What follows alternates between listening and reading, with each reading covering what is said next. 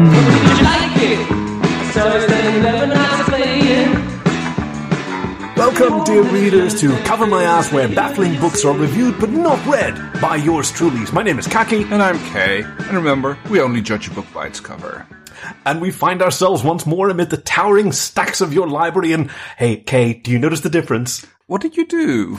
Last week, I asked you if there was something fun that I could do for the Velociraptors, yes, to reward them for saving me from Mr. DNA, yes, the cartoon manifestation from Jurassic Park, the book of the movie of the book. I'm just catching all our readers up on the unnecessary lore, so they don't have to listen to the previous episodes to understand what. Yes.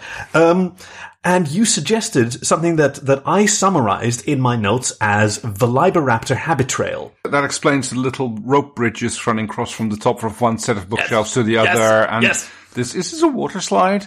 Okay, it has been just the greatest success. They love it so much. Turns out all it really took was just a couple of ladders up there. So they could get there. Yeah, and then they made use of the network of ladders that I established up there, and the toll system as well.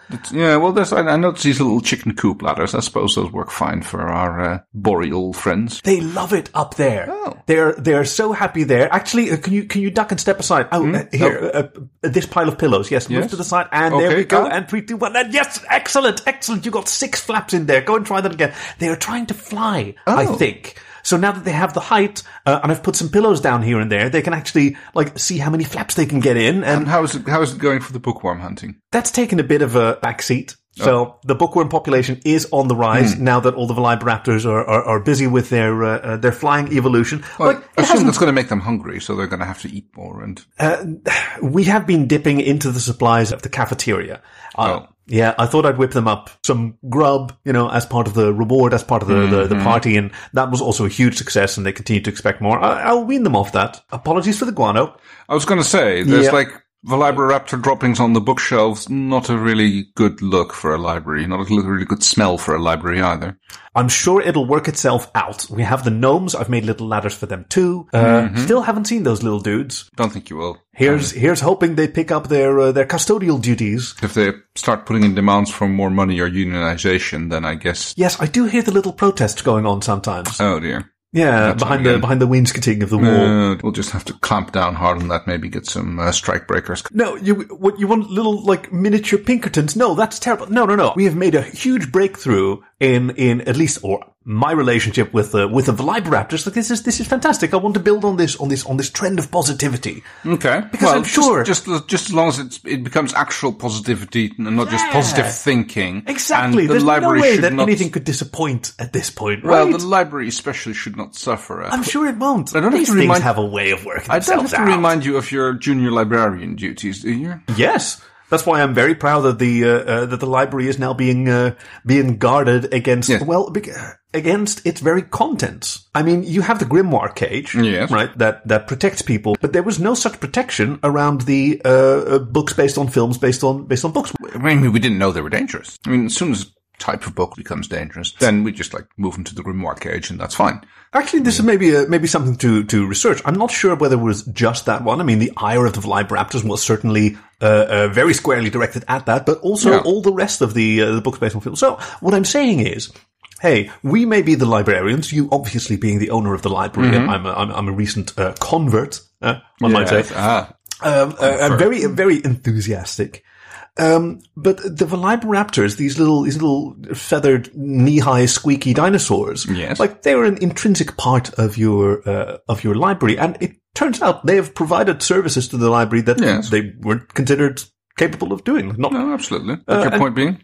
To involve them more. Oh, okay. Well, that's fine as long as the primary function of the library doesn't suffer. Which to keep books safe. To keep neat. Yeah. Okay. Yes. So no damage to books. And yes. Velociraptor poop definitely falls in the damage to books category. Understood. At least it will on time. It's not good for archival purposes. It's also not great for probably the performance of a podcast if we just talk about dinosaur poop the whole time. So maybe it's time to move on to this week's book. Yes, this week's book is by Travis S. Taylor. It's called The Quantum Connection, and it is the sequel to Operation Damocles, which we reviewed in episode 15, and that would have been 4 or 5 months ago. A good 20 weeks. We're we're running in the high 30s right now, I think. 38 is this episode, I do believe. Look at us, like knowing our own back catalogue, which is a harder and harder job, by the way. Like in the past, you've praised me for remembering which episode was which, but that's when we had like 16 episodes, and now we're into 38. So let's see if I keep up with this. But yes, that one was written by Oscar Fellows. Yes. Oh my God. I think I just did that from memory. Oh, well, there you go. You're still going strong. This is clearly the sequel to that book. Oh, yeah. Same characters, definitely same backstory. So, yes. I think it's just like one of those things where it turned into a series and like different people start writing books in the same shared universe and different authors, and they keep continuing. It's not that unusual. It happens. Yeah, that's true. A lot of franchises like the Star Trek and Star Wars novelizations, and then sometimes Dragonlance was a good example of that. Unfortunately, we don't actually know what the larger universe of this series is called, other than that it's very old-fashioned, high-tech spy stuff. Operation Damocles was very much well, I think at the time I compared it to a Jason Bourne movie book. Lots of black ops teams and three-letter agencies, and there's been some technological progress since the last book. Yeah, I like that there was a bit of a time gap where stuff could move on, because the first book, Operation Damocles, left us with the Earth changed after the space station Icarus was deorbited. Yes. And its payload of a copulin bomb, also known as a gay bomb. Yes, was spread out all the way from Michigan down to the coast of Florida, if I'm not mistaken. Wow, I'm going to be very impressed if that's indeed the case, resulting in the Gay Belt. Yes. As it is known. This is, of course, this book series' fictional imagination of how the Gay Belt came to how the Midwest was transformed, leading to the utter desolation of San Francisco, which is now a ghost city because it's everybody moved to Detroit, which from Motor City USA now became Motorboat City USA, I suppose. Okay. I was going to say Biker Daddy, but sure. So yes, let's have a look at the cover of the book. Speaking of Biker Daddy, yes, if you take a look at your podcasting device, you should see the cover of this week's book. Wow, is that what I sound like? Yeah, well. Yeah, that's right. Thank you for reminding our readers. We see our, I think that's our titular hero. Well, not the titular hero, because it's not Mr. Quantum. No. That's the point man of our heroic team Thebes, Agent Patroclus B. Yes, that was the one. I think this is one of the later scenes in the book, which is described here, where you can see them this is fighting their way through the alien hordes, or maybe alongside with the alien hordes. Speaking of... the synopsis of this book is, in this sequel to Operation Damocles, with a cordon sanitaire having been erected around the Gay Belt, our intrepid heroes must fight their way through an alien siege to liberate the only intergalactic communicator in the solar system. Yep. What's a cordon sanitaire? Something from politics, as we learn in the first few chapters of the book, that after the creation of the Gay Belt and everything, like you said, San Francisco, everybody moved out. There's some tech bros still left there, but everybody who's interesting has long since moved down Detroit ways. Motor City, it's become Party City. It's like the Appalachian Treasure Trail, which is going... which is running down. Yes, the Appalachian Treasure Trail that runs down. It's like it's a very popular route, and you could call it a pilgrimage even. Lots of people like to get on their knees and worship there. Yes, that's a very popular attraction, I might say. Yeah, it's something that Agent Patroclus and Agent Iphis, the other agent on the cover, have in common. Mm-hmm. A love of dudes. They make a very good pair of wingman and wingwoman. After a while, the Gay Belt turns into a bit of a party zone.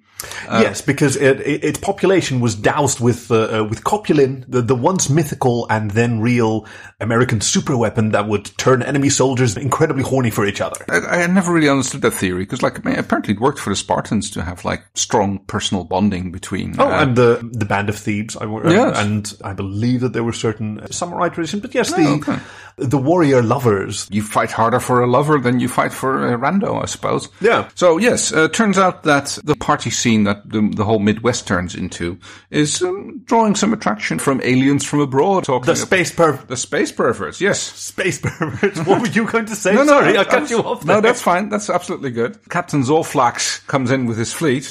Yes. They fly in through Stargate Uranus. Of course they do, yeah. Because it turns out the Earth is the only planet in the known universe to have developed a club scene. Whoa, yes, that's right. It's not just like Party City, it's Party Planet. And obviously some of these aliens have been in search of Earth for a while now, since we started broadcasting disco. Yes, and of course, Gay Divorce Court, which is also like very popular.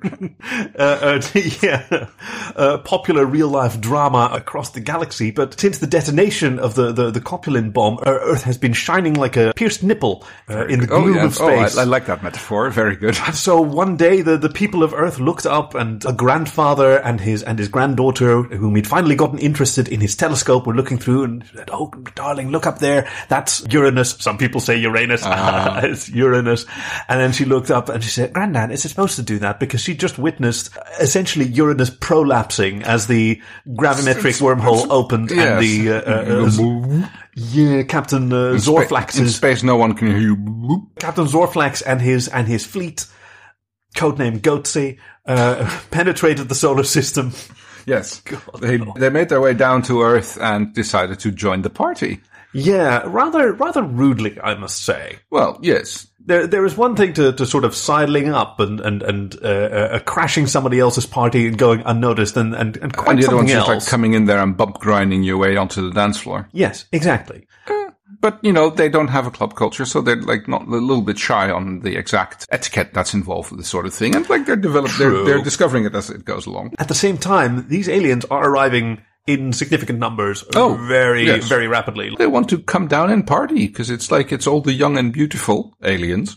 It takes a bit of getting used to, but it doesn't take that long for it to be quite common to see humans and aliens or aliens and aliens are walking hand in hand along the shores of Lake Michigan. Or like electronic manipulator and gas cloud or electric sparks, kind of like that. Oh yes, celebrate diversity. The big party with all these awesome aliens and all of their cool genitals. The gay pride. The floats actually float now, thanks to the anti-grav generators. the hover floats. Yes. That was a very kind gift, because that's when you think of futuristic technology like anti-gravity. Yes. Probably synthetic gravity would be more useful for spacefaring. You'd think that once you do anti-gravity, you can kind of like do artificial gravity as well. You'd think that it's the same thing, but to be honest, like we've been having floats here for forever back here in Amsterdam. Yes, absolutely, because we have Canal Pride. Yes. Where it's a bit of a sport among the young people to cross out the C on any poster where Canal Pride is being promoted. Yeah. Well, there's Canal Street in Manchester, which is, yes, the popular gay hangout, and yes, the street sign suffers the same problem. Vandalism at all times, but yeah, because it's on the canals, our floats are boats. The crowd stand along the edges of the canal and wave and everything. Everybody floats by. It's excellent fun. It's always such good energy, and lucky people who have their houses on the canal side, hanging out the window and having a big old party where they can invite people in. This gets a certain amount of protest, of course, as well, because there's lots of people who don't agree with the extravagant lifestyle in the first place, and then there's lots of people who don't agree with aliens, and even more so with actual aliens. I love that expression. I just don't agree with. Yes. Whatever. Okay, but which part do you not agree with? With the existence? Do you dispute the existence of? I'd like to, yes. That would be best. You know, it's like nice if everybody would go back to the way it was and I didn't have to think about these things. The whole gay belt area basically gets surrounded by this living cordon of protesters. And from very diverse perspectives. Like, as you say, some of them are just homophobes and queerphobes in general. The turf protesters and of course the ARF, the alien excluding radical feminists, and it's like you can't be a feminist if you're an alien, because then you haven't gone through the struggles here. And I learned another word for these trans exclusionary radical feminists, the TERFs, which is some people call that a slur.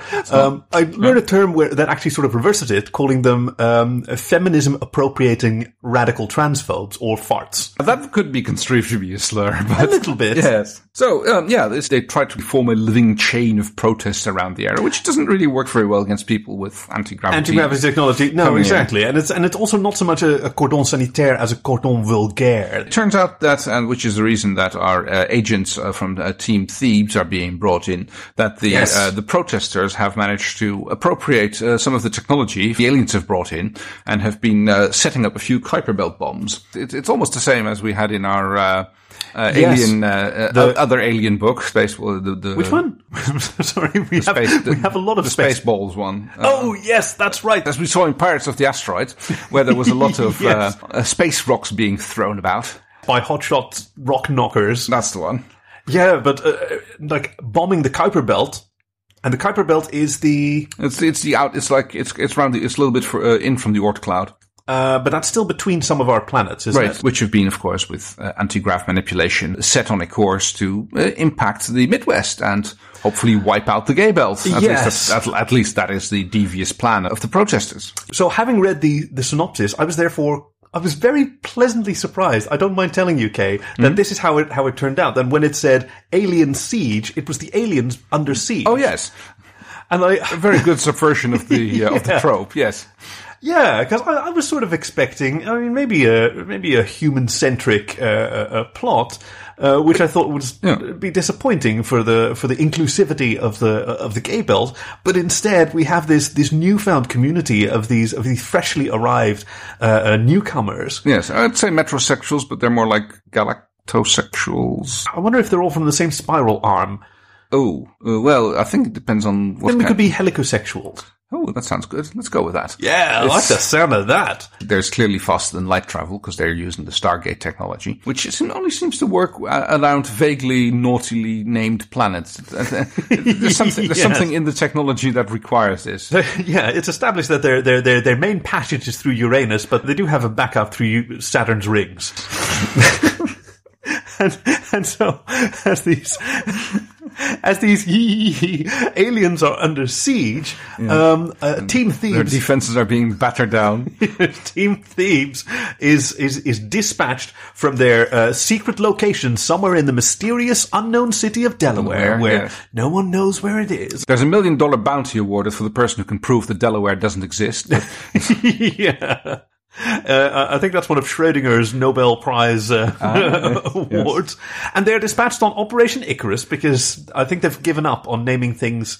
To be honest, I think there's someone who's like doing this in an Excel spreadsheet and they just don't know how it works. That's what I think. And that's what I think. And they have no idea what they're doing and they can just like, I can add a number to it. And it's like, this is Operation Icarus 4 now. I can sort of understand that the discretion would be served if they all have the same name and are indistinguishable from the outside. Because then you definitely don't know what they're talking about when you intercept their communications, but budgeting then also becomes quite difficult. Yes, and you still have the numbers, which are like, I mean, we talked about this last time. It's like it becomes a bit moot if you have all the Operation Icarus. Although I guess maybe Operation Icarus just means like that it's this particular division, but then you could just as well call it Team Thebes or Thebes 1, Thebes 2. But then it gets complicated if you bring another team as well. Like then you merge them. Team Icarus? Yeah, yes. Especially that would be confusing. Yes. Unfortunately, they still have Vehicle Bellerophon. Yes. As appeared in the previous book, which is still unspecified whether it is. Although it is now equipped with anti-gravity drive. Oh, that's a good point.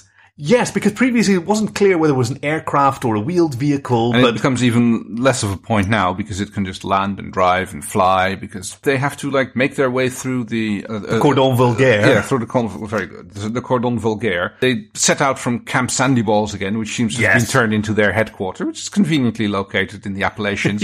It's not far from the Pleasure Trail. The Pleasure Trail now. Treasure Trail. Oh, Treasure Trail, Pleasure Trail. It's like, these things go by different names. But the protesters have seized quite a lot of the aliens' technology, and even Vehicle Bellerophon is not immune to some of the funky rays and they basically get taken down. Yeah. The Team Team Thebes barely escapes. I know, it's tempting, right? Yes, Icarus this, Icarus that, but no, Team Thebes flew too close to the sun. And the little Nova sun that came when one of the alien weapons detonated, fired off by a pissed off protester. They barely managed to escape with their lives, and they found themselves deep in no man's land, really, trying to make their way to a safe area and, of course, get control of the intergalactic communicator so they can use it to turn the Kuiper Belt bombs away from their intended target. Quite a lot going on here for Team Thebes. I was kind of worried that they'd be able to be very effective in their mission, because when Vehicle Bellerophon was knocked out of the sky, they found that most of their supply of chasteberry inoculations was destroyed. Now, the chasteberry is a plant known as an anaphrodisiac. Yes. And for a secret agent to function well in the still copulin contaminated wilds of the Gay Belt, I kind of assumed that they'd managed to fuck their way around the problem, but I guess it helps to have a little bit of antidote. Yeah, just to have a little clear-headed, but yeah, they don't have enough to go around. So they go are we going to split the doses? Are we going to try to make it last, or are we going to give up one person? At which point they get unexpected help from another familiar face, Martin Jumbo Hoover. Oh, the granddad with the telescope, whose granddaughter discovered Uranus's prolapse, has taken. Yes, sorry. There's got to be a better word for it, but we'll figure that out eventually, I'm sure.